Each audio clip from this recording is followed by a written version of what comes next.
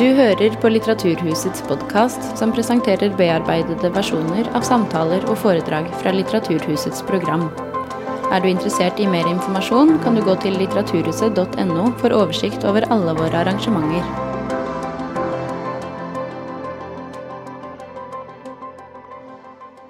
Hei alle sammen. Hyggelig å se så mange her på en solfylt dag. Mitt navn er Åse Lappegård-Lan, og jeg jobber med det kunstneriske programmet her på Litteraturhuset. Og velkommen til første foredrag i serien vår nå i vår, Fascismens arv.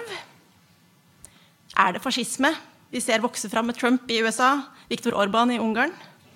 Kan den sterke islamofobien i Vesten i dag sammenlignes med antisemitismen i mellomkrigstida?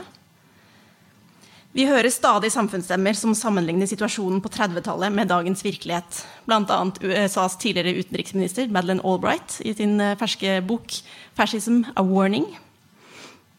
Høyrepopulismen vokser, og høyreekstreme marsjerer i gatene. I mange land ser vi en sterk nasjonalistisk strømning som vil gjøre nasjonen great again, som også Mussolini ville i Italia. Men hvor går grensene mellom fascismen, høyreekstremismen og høyrepopulismen? Og hva kan arven fra fascismen fortelle oss om dagens situasjon? Og hjelpe oss til å unngå at historien gjentar seg? Gjennom 4 foredrag denne våren så skal vi ta for oss ulike sider av fascismens arv. Hvordan Mussolini manipulerte demokratiet, hvordan jøder og andre minoriteter ble og blir definert av fascister og høyreekstremister som folkets fiender, og hvilken rolle finanskrise og sosialpolitikk spilte inn i å gi grobunn for fascismen. Men først ut i dag til å gi oss en innføring i hva som kjennetegner fascismen som ideologi, og hvordan den kunne vokse fram, er vi så heldige å ha fått med oss Elisabetta Casina Wolf, som er førsteamanuensis i historie ved Institutt for arkeologi, konservering og historie ved Universitetet i Oslo, og tilknyttet Senter for ekstremismeforskning. Så gi henne en varm applaus.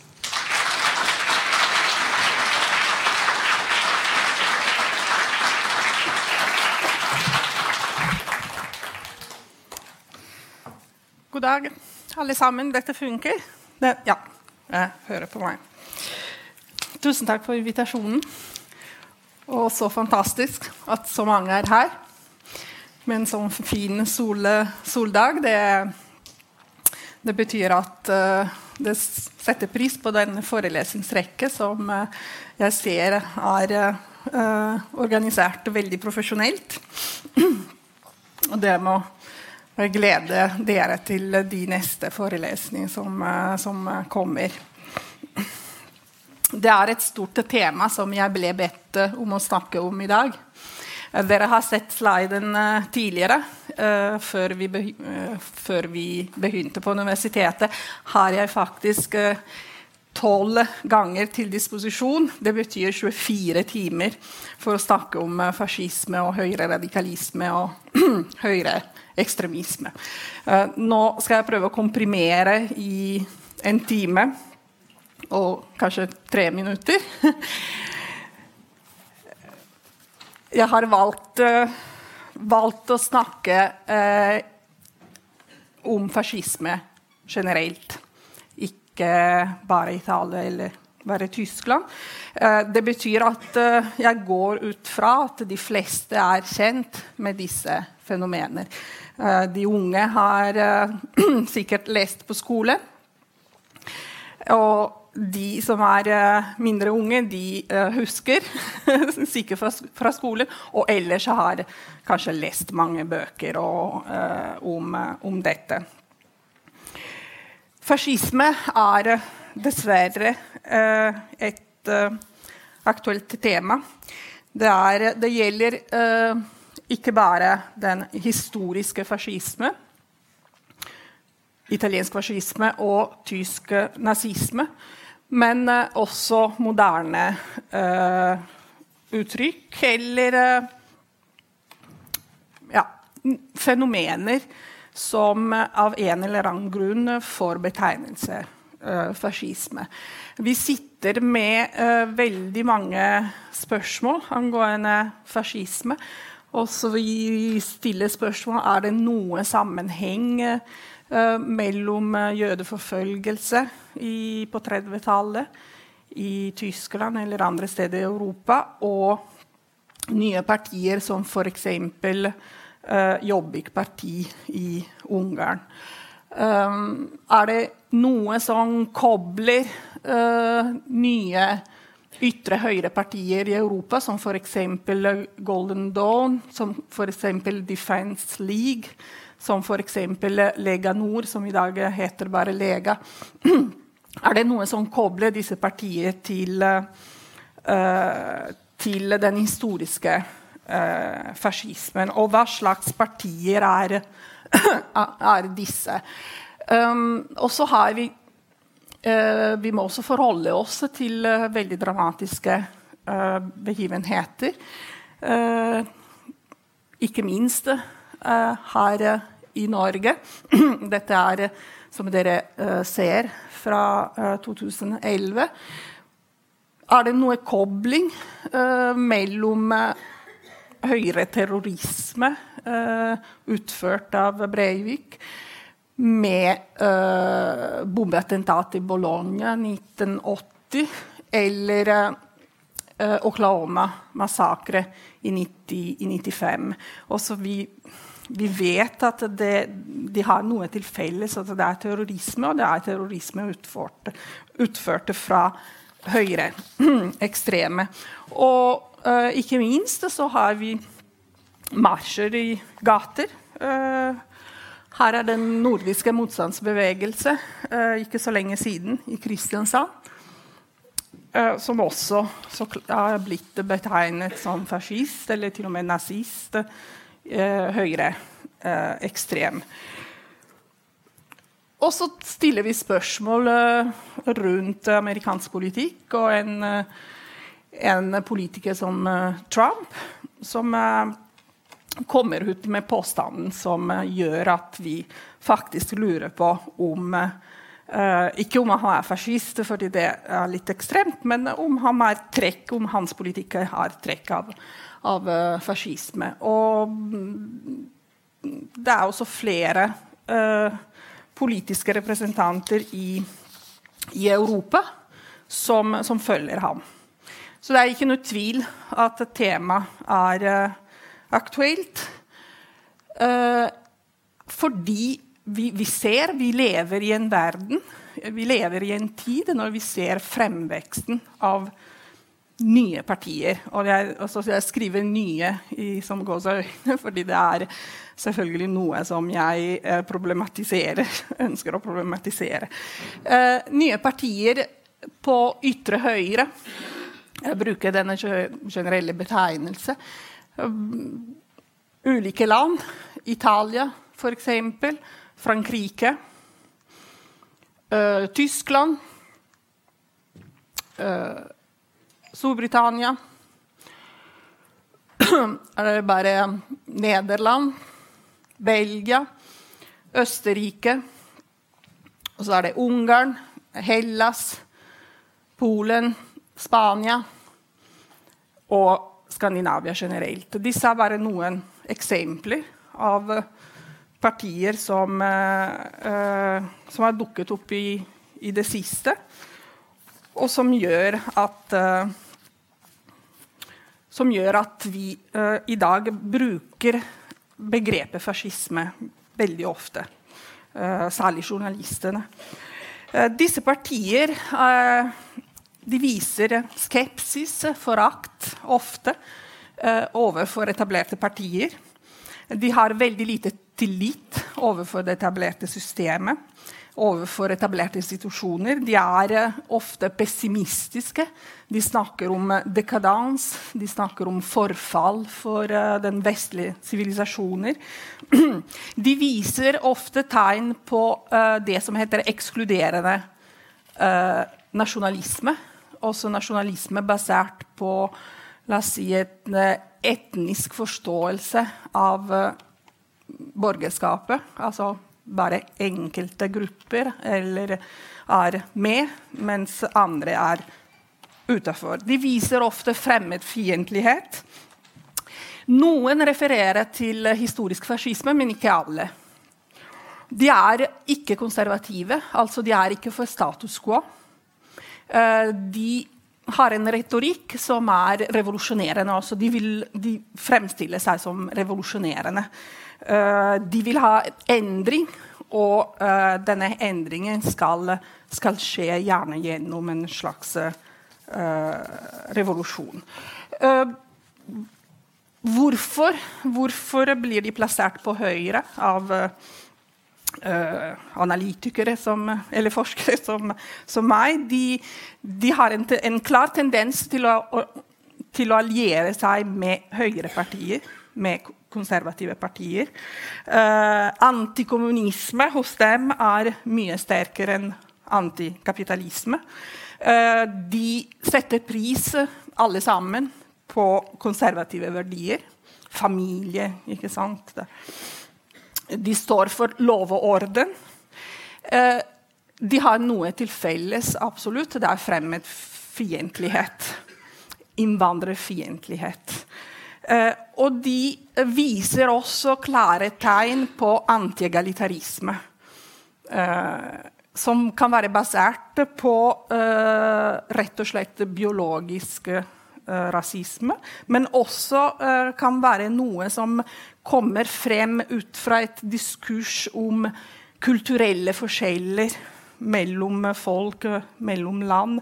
En diskurs som basert på hvor vanskelig det å integrere andre folk, bedre at de skal utvikle seg i sitt eget land.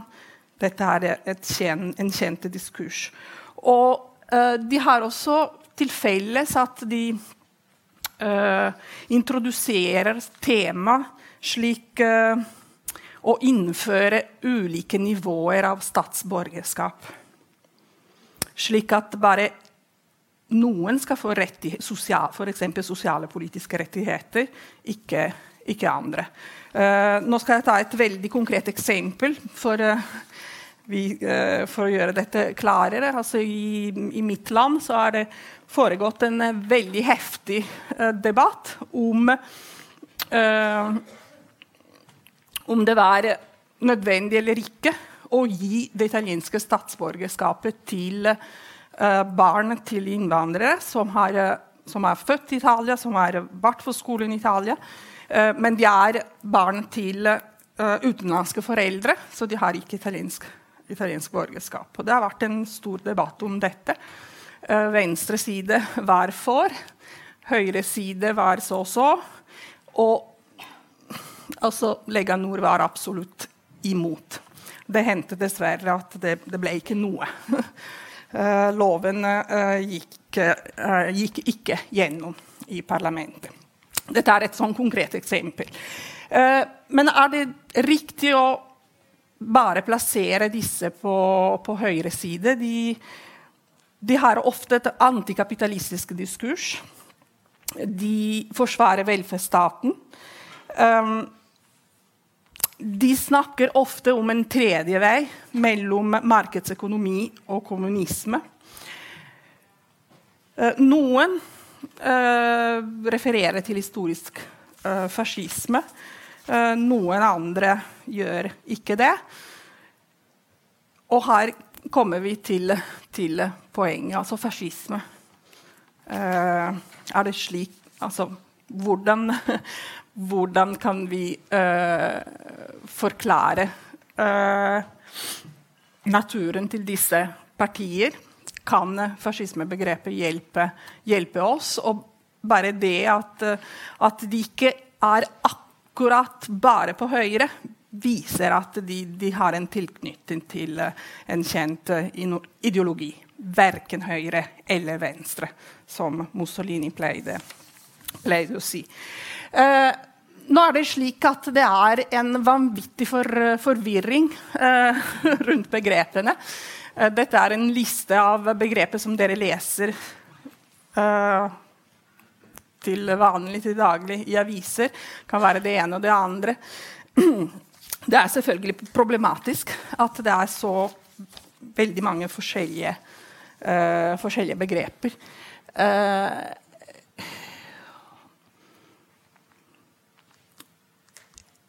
Hvis jeg prøver nå å simplifisere, fordi jeg Altså, jeg kan ikke forklare alle begrepene som var i forrige slide, men jeg har prøvd å simplifisere ved å ha en sånn stor gruppe, eller en generell definisjon, ytre høyre, som på engelsk også heter far-right, det en sånn vanlig begrep. Og der finner vi høyrepopulisme, høyreradikalisme, høyreekstremisme og eventuelt fascisme. Ikke sant? Også ytre høyre partier kan være enten høyrepopulistiske eller høyreradikale, høyreekstreme eller eventuelt alt sammen. Før vi går inn i fascisme som tema, så ønsker jeg å oppsummere hva vi mener med disse begreper, for jeg synes det viktig. Det veldig viktig å skille mellom dem.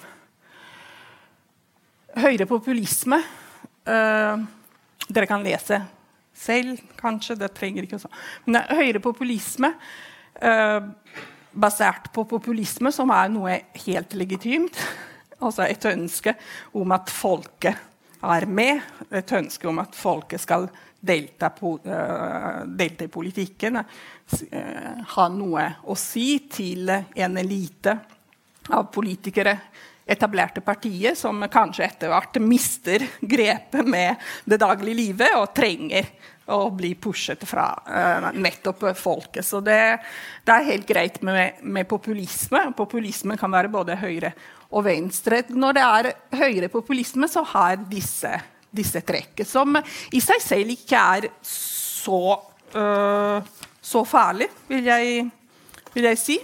Og uansett så populisme mer en kommunikasjonsstil enn en ideologi kan fylles av veldig, veldig mye. Men noe interessant at de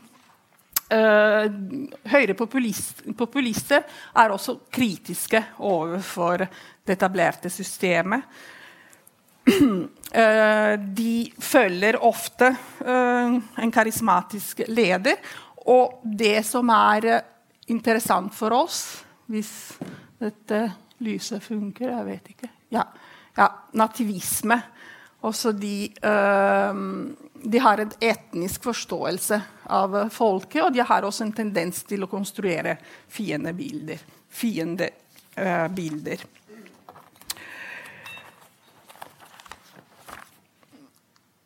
Høyreradikalisme litt mer avansert. Der finner vi elementer av autoritarisme, autoritær lederskap. Vi finner elementer av fremmedfrykt i større grad. Vi finner også nasjonalisme i større grad enn i høyrepopulisme. Vi finner også trekk av utfordring mot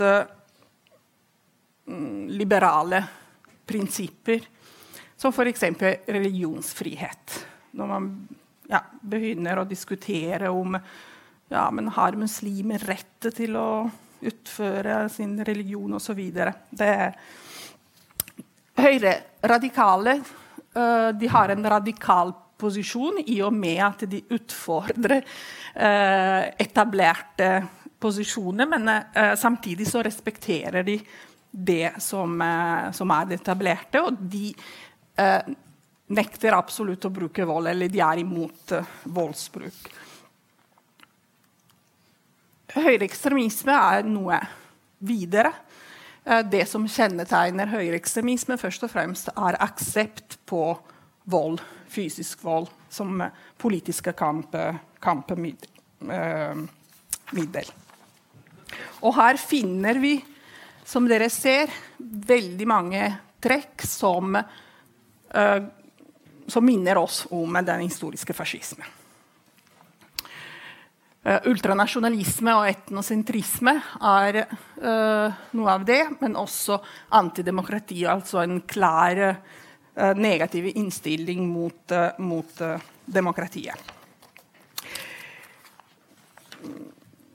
Forskerne ikke helt enige om skille mellom disse begreper, men cirka. Jeg står I hvert fall for disse definisjoner, og jeg mener bastant at fascisme ikke synonym for disse kan eventuelt inkludere alle eller element, men noe annet.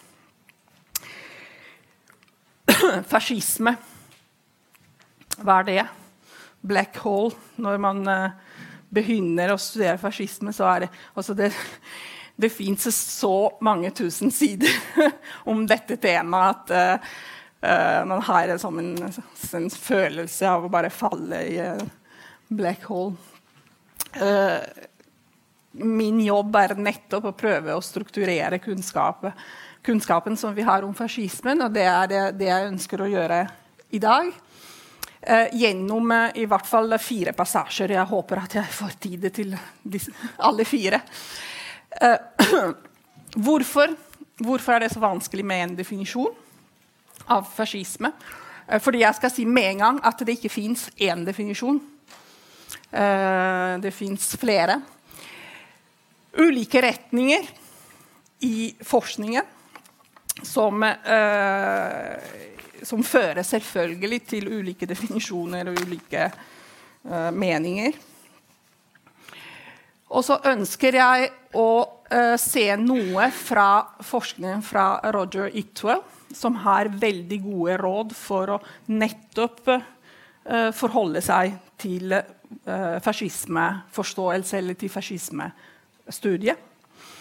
Og sammen med Robert Paxton, han også veldig gode råd som hjelper oss til å ikke bare forstå den historiske fascismen, som for så vidt kjent, men til å kunne tolke de fascistiske trekk I vår tid, dagens situasjon. Så det jeg ønsker å gjøre kanskje å gi dere noen redskap, slik at det blir kanskje lettere, forhåpentligvis lettere for dere å forstå det som skjer, og forstå tolkninger som finnes I dag, og forstå begrepene, eventuelt også å utvikle kritisk blikk mot det dere leser I aviser, som for eksempel Trump fascist. Hvorfor det så vanskelig å definere fascismen? Først og fremst fordi det ikke, tross alt ikke så lenge at vi studerer dette tema. Fordi vi henger ofte I symboler som hakekors, men fascisme mer enn bare eksterne manifestasjoner. Det vanskelig å definere fascisme fordi dette et fenomen som basert på stort sett på nasjonalisme, og uttrykkene av fascismen veldig forskjellige fra land til land. Det også vanskelig å definere fascisme fordi det en stor avstand mellom teori og praksis, og så hva fascistene sa de ville gjøre, og hva de faktisk gjorde da de kom til makten. Og sist, men ikke minst, fordi begrepet veldig misbrukt. Også når vi ikke liker en politisk opponent, så sier vi at han eller hun fascist. Og, dette ødelegger veldig mye for forståelse av fascismen. I de siste, la oss si I hvert fall siden de siste kanskje 30 år, har også fascismen fått en sånn global, fascismebegrepet fått en global dimensjon. Vi lurer på om talibanene fascister, vi lurer på om dagens IS fascist, og så det Trump som har kommet på banen. Assad fascist, fordi han leder et land som ikke demokratisk. Så det veldig mange som vanskeligheter når vi analyserer dette begrepet. Men til syvende og sist så ønsker alle å finne en definisjon som samler de viktigste trekkene for fascisme, ikke sant? Og finne en definisjon som kan gi oss noe forståelse av hovedkjernen for fascisme. For å gjøre en lang historie veldig kort, så finnes det ca. 30 definisjoner av fascismen. De alle i bruk av historikere som meg, eller statsvitere, forskere, analytikere, og man kan møte den ene definisjonen eller den andre.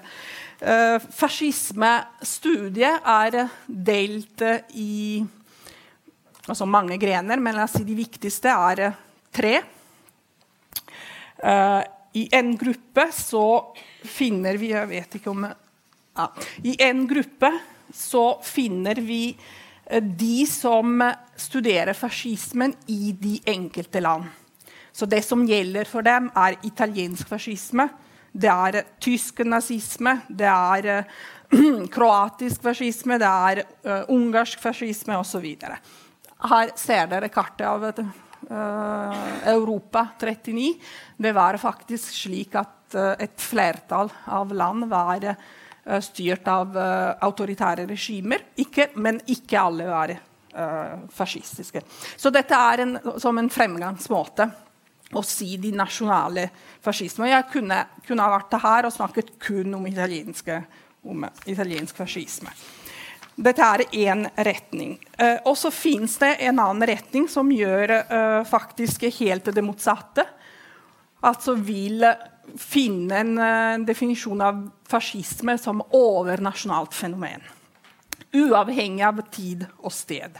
En berømt teori av fascisme sett på denne måten den marxistiske teorien.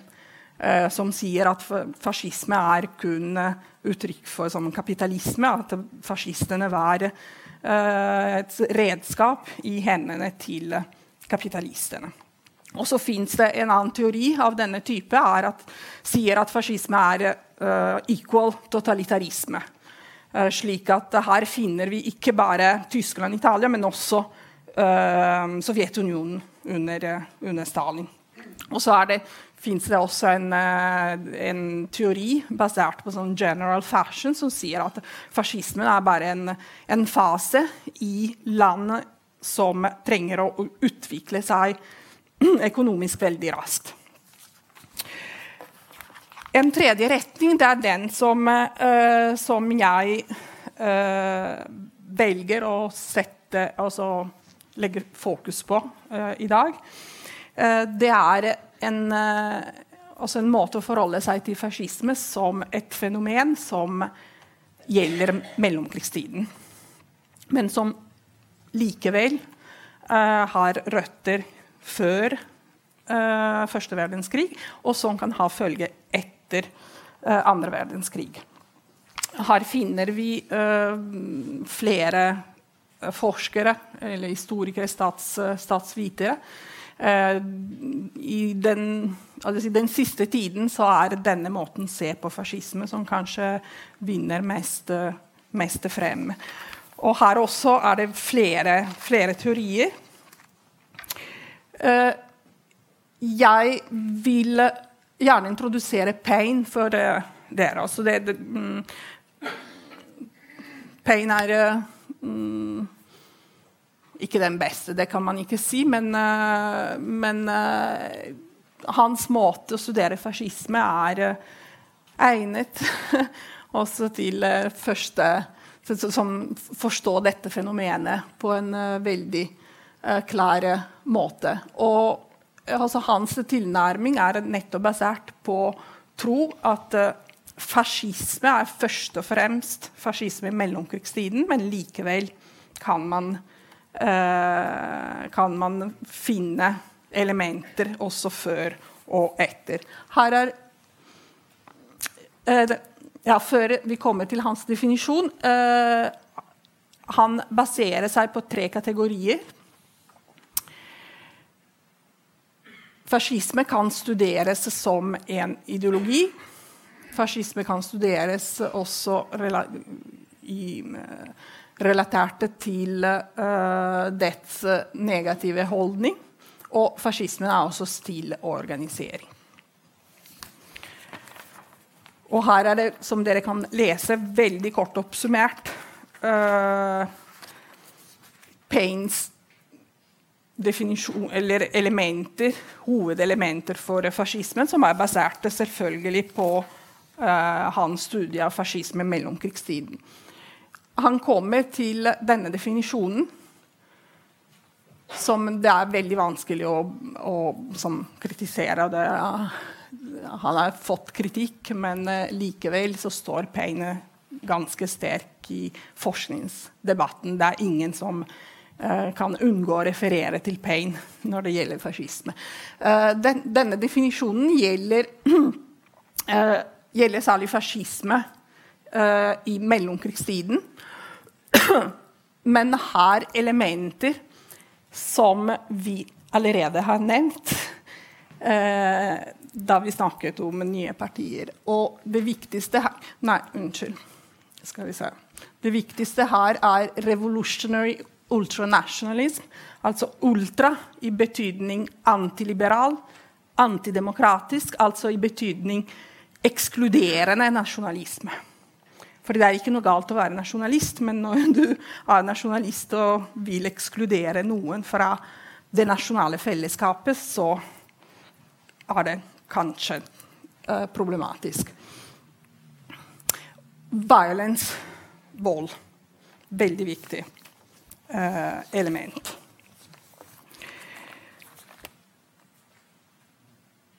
Dette, som kort sagt, kan være en grei definisjon av fascisme. Altså, hvis man lurer på om Trump fascist, ok, gå til Paine, lese hans definisjon. Ja eller nei.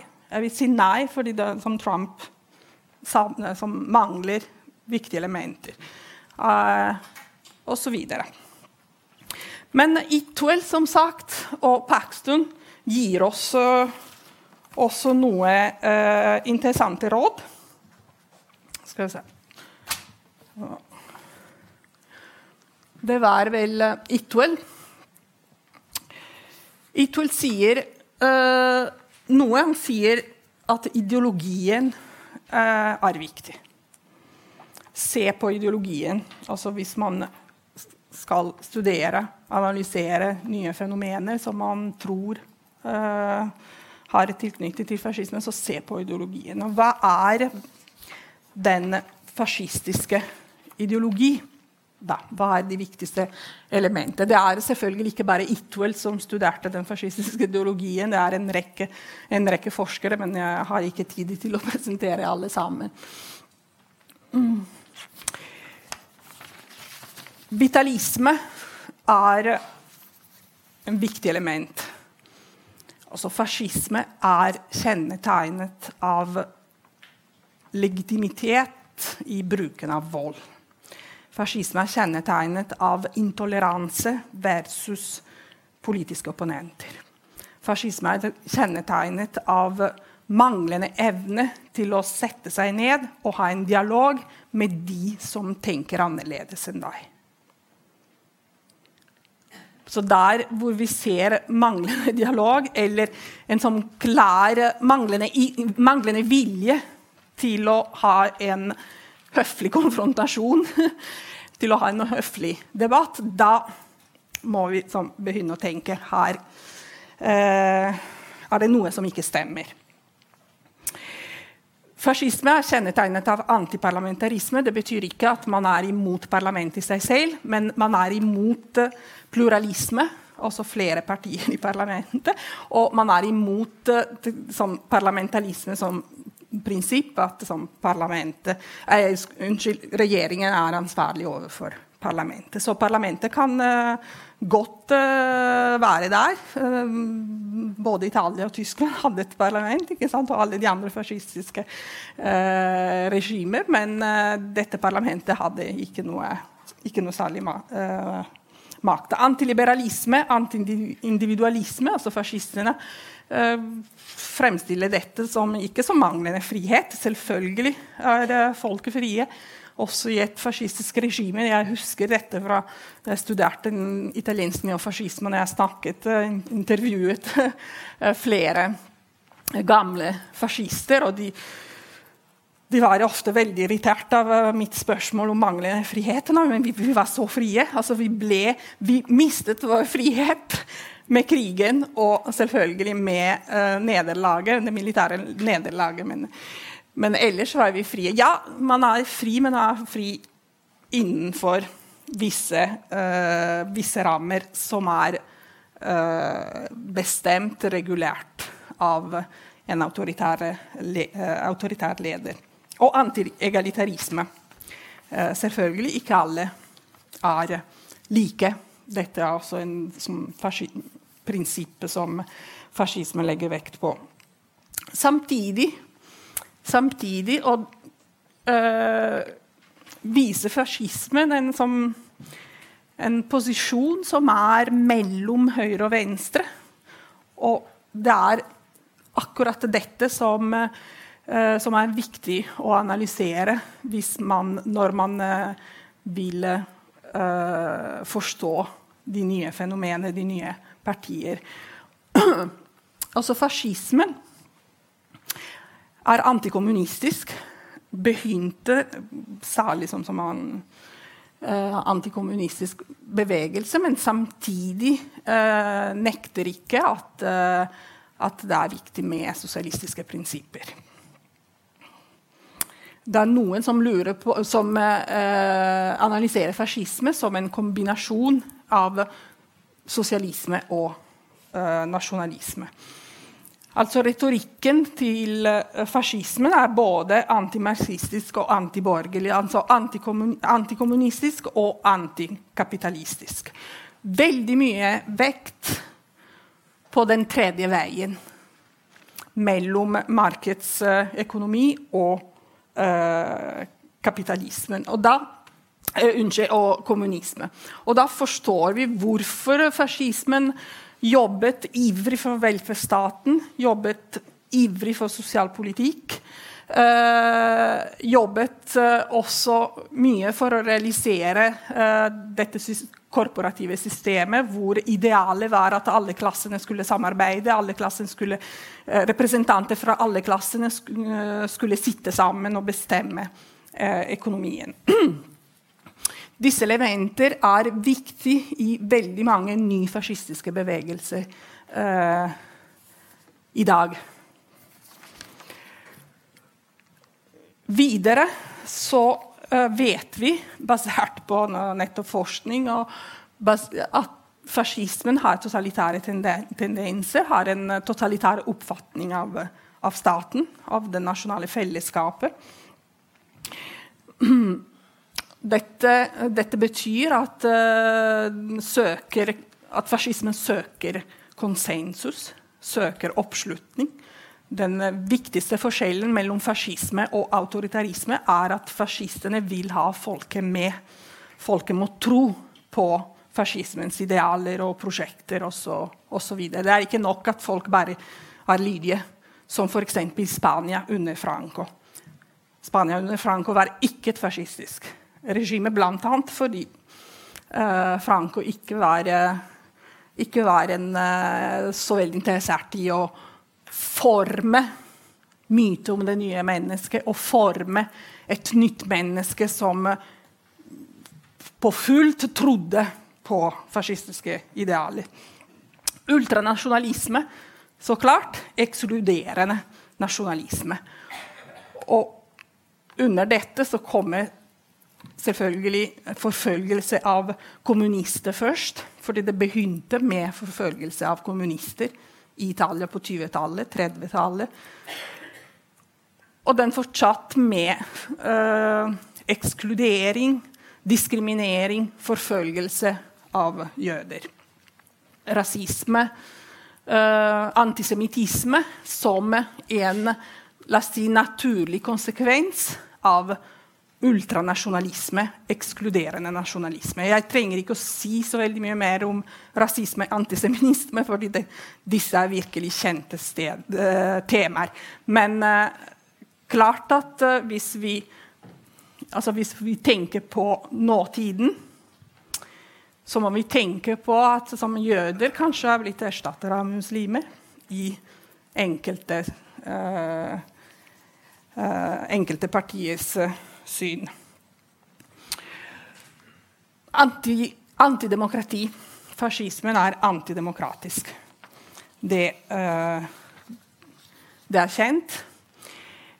Det som kanskje mindre kjent at antidemokrati for fascistene kunne bety to forskjellige ting. Fascisme en veldig sammensatt fenomen. Også innenfor Italia, innenfor Tyskland, det forskjellige meninger. Men kort oppsummert, jeg har 2 timer til disposisjon på universitetet bare om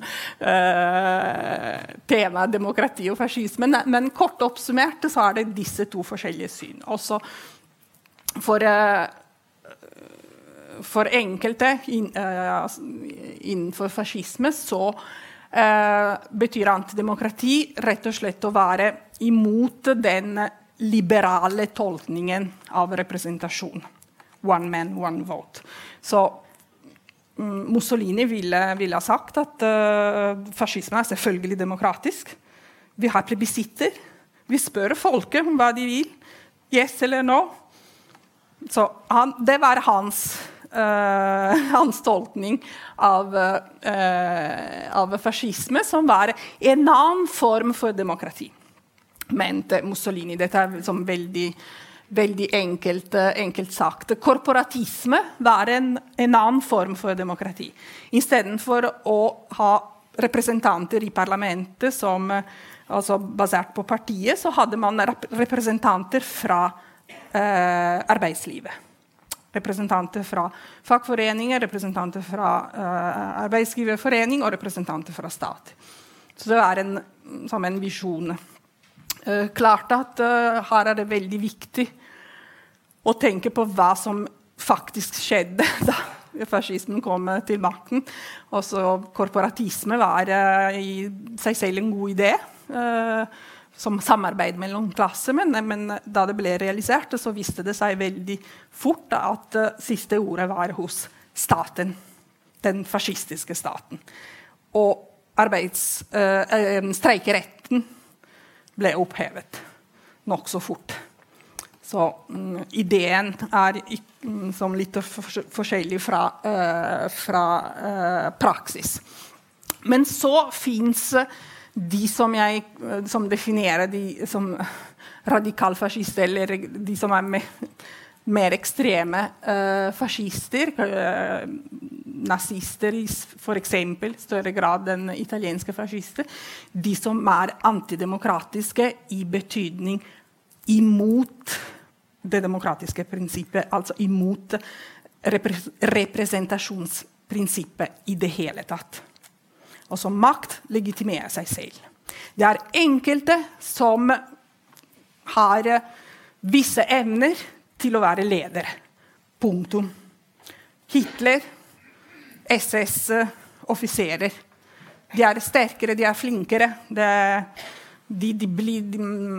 Man velger ikke,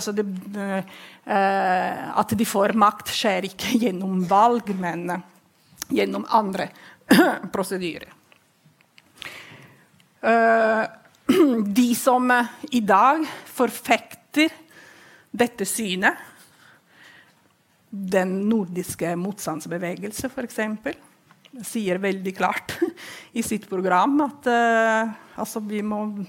demokratiet noe vi skal kaste søpla, vi skal ha en annen form for politikk. I dag så kan man referere eller vise til SS.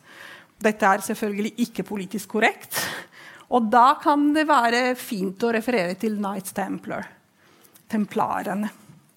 Og her i Norge har vi faktisk en fyr, Breivik, som sa i rettssalen at han var blant de siste templarer som forsvarte den tradisjonelle visjonen av verden, basert på tradisjonelle verdier.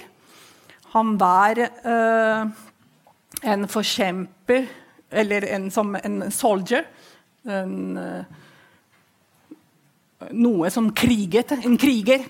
Det var det begrepet som en kriger mot den moderne verden. Altså som den moderne verden basert, det vår verden, det basert på egalitarisme, det basert på som likhet, frihet eller liberalisme, demokrati og selvfølgelig representasjon.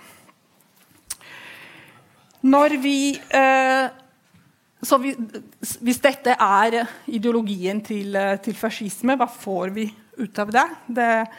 Hva kan vi si de viktigste poengene når vi legger vekt på ideologien? For det første så forstår vi at fascismen ikke bare et fenomen begrenset til mellomkrigstiden, men en del av Vestens politiske tradisjon. Altså i den betydning at fascismen forfekter ideer som alltid har vært der i Europa, i hvert fall fra og med den franske revolusjonen. Hva mener jeg med det? Altså, jeg mener at det fascistene står for, anti-egalitarisme, antidemokrati og så videre, alt det som, altså det ikke noe som plutselig kom med fascisme, så var der fra og med den franske revolusjonen, så har vi hatt veldig mange som mente at revolusjonen var det verste som hadde skjedd i Europa. Mange som mente at vi skulle gå tilbake til en verden før revolusjonen. Mange som mente at disse nye verdier, frihet, liberté, egalité, fraternité, at de forferdelige greier. Og hvis man snakker om antidemokrati, antiliberalisme og så videre, da finner vi så klart veldig mange politiske, intellektuelle retninger, filosofiske retning, lenge før fascisme i hele Europa. Det betyr at sannsynligvis disse tanker ikke død med andre verdenskrig, men de lever videre. De fikk som et stort slag nettopp med andre verdenskrig, altså den Vesten med verdier som demokrati og så videre vant krigen. Og lenge på 50-tallet, 60-tallet så levde de som trodde på andre verdier i flukt eller i skjult. Og det var ikke lett å organisere seg, ikke lett å opprette nye partier, men fascismen levde videre. En understrøm, altså fascisme som nettopp som en metapolitisk reaksjon, altså counter-revolution, altså en revolusjon mot den franske revolusjonen. Man kan tolke det både som reaksjon til den franske revolusjonen, eller som en annen revolusjon, altså en annen type revolusjon, avhengig av forskerne.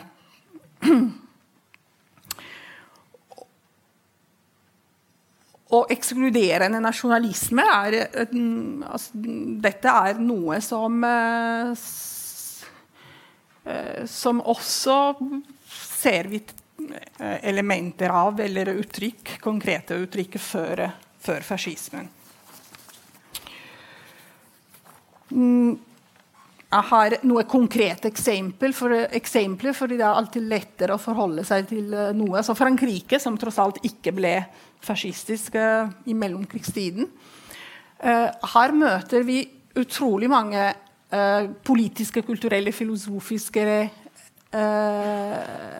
retninger som viser alle mulige elementer av antidemokrati, antiliberalisme, antiindividualisme, semittisme, rasisme og så videre, før mellomkrigstiden. Og så av ulike grunner så hadde ikke Frankrike et fascistisk regime, men de lå veldig nært til det. Det samme gjelder Tyskland. Jeg går ikke inn i alle disse, men dere får som et bilde av så mye som fantes, eller som berørte seg i det tyske samfunnet, i den tyske politiske kulturen, i den også tyske økonomiske kulturen før nazisme.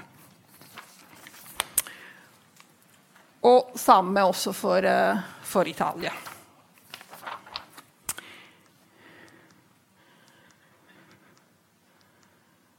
Så fascisme også mellomkrigstiden, så det som skjedde, og det var også en konsekvens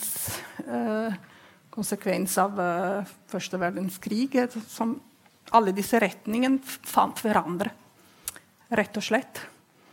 Fant hverandre og fikk uttrykk gjennom ett politisk parti, nemlig det fascistiske partiet, det nazistiske partiet. Så ideologi betyr mye. Ideer, hvilke ideer man føler. Ja. Sist, Paxton. Han har også skrevet mye om ideologi, men han har også en annen måte å forholde seg til dette temaet. 3 viktige råd kommer fra ham. Fascisme er en prosess, og må forstås som en prosess. Fascismen er, som alle politiske fenomener, kan være et fenomen i utvikling. Kontekst er veldig viktig. Tid og rom, hvor vi ser trekk av fascisme, hvilket land, hvilke områder, og ulike faser. Ulike faser er kanskje det viktigste, den viktigste rådet fra Paxton. Kontekst, og da kommer vi litt inn i økonomien. Paxton har studert fascismen i mellomkrigstiden, og viser til viktige elementer som kan forklare fremveksten av fascismen. Og det interessant nok så er det elementer som på mange måter gjelder datiden, vår samtid. Overgangen i økonomien som gjør at veldig mange er arbeidsledige, veldig mange føler seg deklassert, ekskludert. Urbanisering er noe som gjaldt mellomkrigstiden og slutten på 1800-tallet. Gjelder kanskje ikke så mye i dag, men likevel det som er interessant, altså atomisering, altså individer som er alene, rett og slett, og som savner en tilhørighet, og blir tiltrukket av disse bevegelser som er preget av en karismatisk leder. Masse migrasjon, økning av innvandring. Man skulle tro at man snakker om i dag, men disse er resultater av forskning om mellomkrigstiden. Ja, mellomkrigstiden, og faktisk også slutten på 1800-tallet var preget av mye utvandring til USA. Dette er kjent for Norge.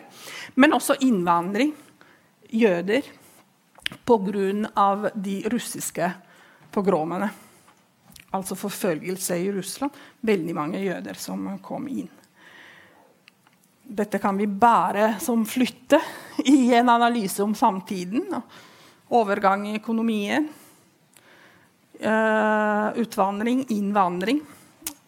Så, som dere skjønner, så gir Paxton som retningslinjer for å kunne også analysere samtiden. Så ja, det stemmer at økonomiske kriser, finansielle krisen kan påvirke utvikling av fascisme. De 5 faser, og ja, snart ferdig, 5 faser til Paxson disse her.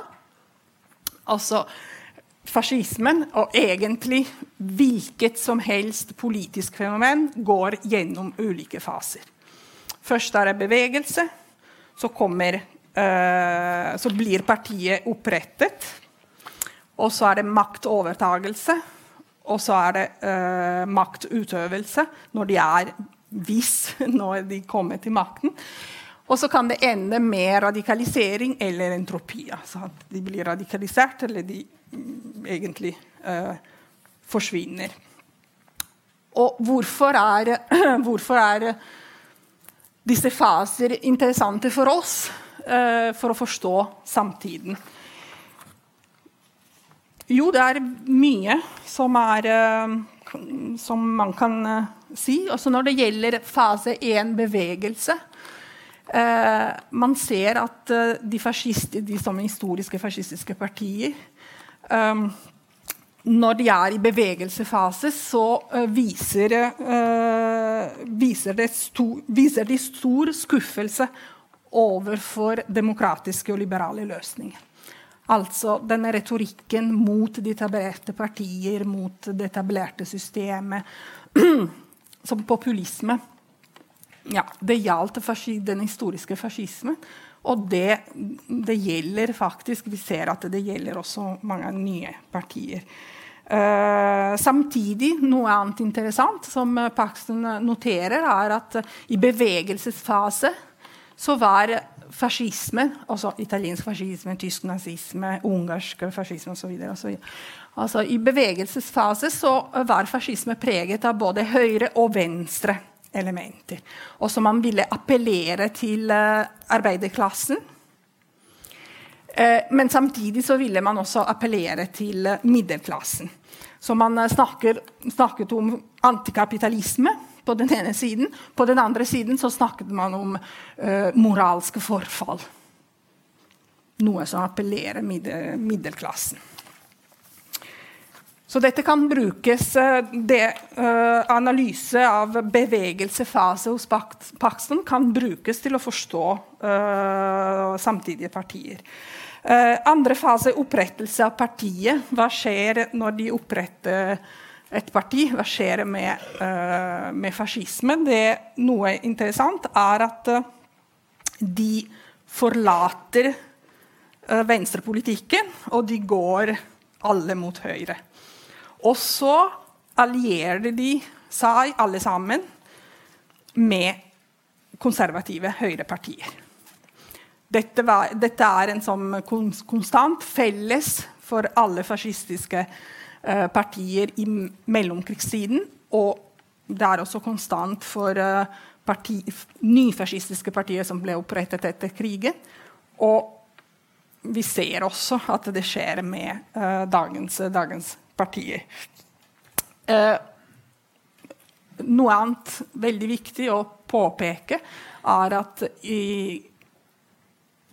fascistiske partier blir opprettet ofte i en situasjon der etablerte partier svake. Der hvor etablerte partier, demokratiske partier, sterke, da skjer det 2 ting, at fascisme forblir bevegelse, gjør ikke skrittet videre til å bli parti, eller blir slått, og kanskje forsvinner. Som konkrete eksempler, i Ungarn og Romania, Kroatia, så kom fascismen til makten kun med tysk intervensjon. Men før klarte de ikke, fordi det var sterke etablerte partier. Der hvor fascismen nesten forsvant, Storbritannia. Frankrike i mellomkrigstiden. Hvorfor det? Fordi der var et etablert, godt forankret demokratisk tradisjon med sterke demokratiske partier. Dere skjønner at dette er viktig, fordi vi nå i en tid da etablerte partier strever med å vinne oppslutning. Opprettelse av partier i mellomkrigstiden skjedde også i en situasjon der vold ble brukt. Maktovertagelse, fascismen kommer aldri til makten med statskupp. Gjør ikke, altså, hvis man studerer fascisme, den historiske fascismen, nei. De allierer seg med andre partier, de sniker seg inn i det liberale demokratiske systemet, og så ødelegger de det fra innsiden. Der hvor de kom til makten med bruk av vold, det skjedde også, men da var i forbindelse med tysk intervensjon eller okkupasjon. Altså de ble støttet av et parti, et utenlandske aktør. Dette så klart også interessant for oss. Det må passe på hvordan man forholder seg til disse partier. Maktutøvelse. Fascisme kjennetegnet av ettpartistat, parallelle institusjoner, konflikt med tradisjonelle institusjoner, ønske om å engasjere folket, forsøk eller suksess på å kvele all frihet til individet eller grupper.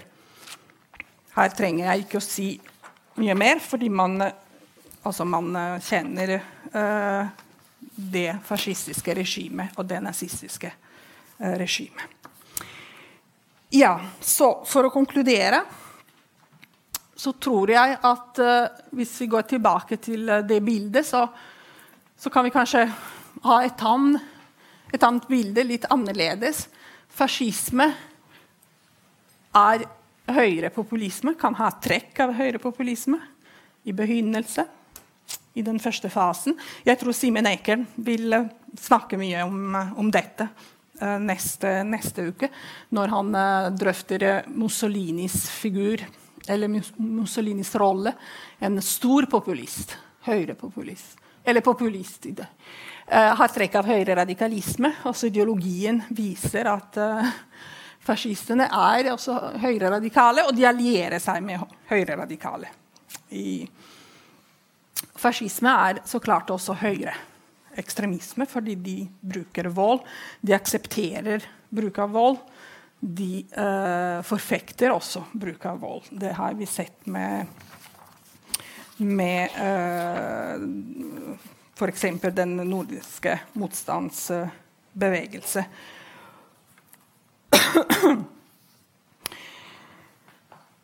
Historisk fascisme og dagens høyreradikalisme, høyrepopulisme, nyfascisme, la oss si høyreradikalisme, tuftet i motstand mot modernitetens utfordringer, frykt for deklassering, fremmedfiendtlighet, tredjeveis ideologi som svar på både raske kapitalisme og snikende kommunisme. Alt dette fører til at de kommer ofte med økonomiske løsninger som basert på proteksjonisme, og de kommer ofte med politiske løsninger som basert på å ekskludere enkelte grupper.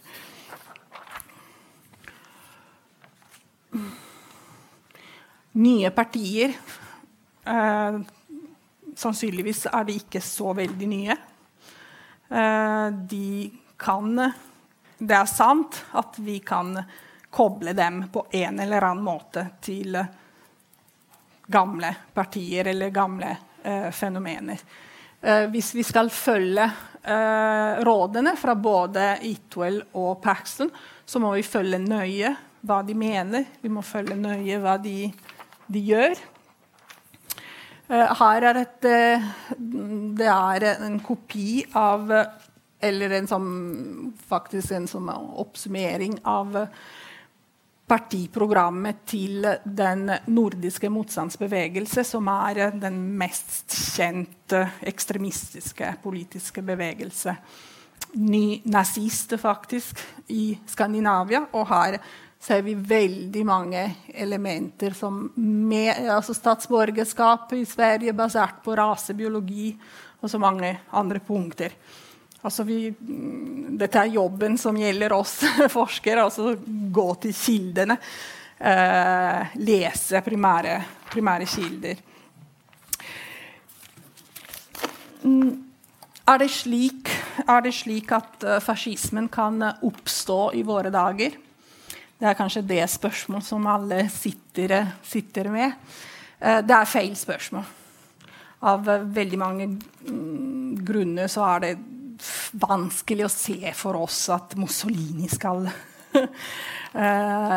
leve igjen, eller Hitler skal leve igjen i vårt samfunn. Men det finnes andre spørsmål som veldig relevant å stille. Slik som det liberale demokratiet i krise?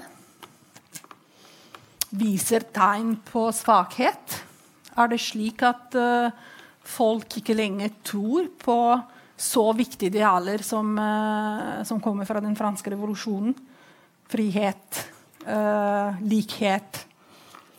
Det slik at folk i ferd til å miste tro på det liberale demokratiet, som representativt og som pluralistisk? Det slik at individene i våre samfunn føler seg truet av en eller annen fare? Hva skal vi gjøre med det? Føler vi oss omringet av fiender? Ser vi en tendens mot aksept på voldsbruk? Når jeg sier dette, så tenker jeg ikke bare på fysisk vold, fordi det heldigvis stigmatisert. Men hva med virtuell vold i sosiale medier? Jeg mener bastant at det en form for vold, ganske alvorlig. Altså intoleranse, det ikke min. Intoleranse. En som manglende evne til å ha en ordentlig dialog, høflig dialog. Og de sier kanskje at jeg må slutte. Ja. Og sist, men ikke minst, savner vi sterke ledere. Og så hvis alle disse spørsmål har positivt svar, så betyr det at vi må begynne å bekymre oss. Fordi fascisme kanskje i ferd med å snike seg inn. Ikke i dag, ikke i morgen, men kanskje i fremtiden. Tusen takk for oppmerksomheten.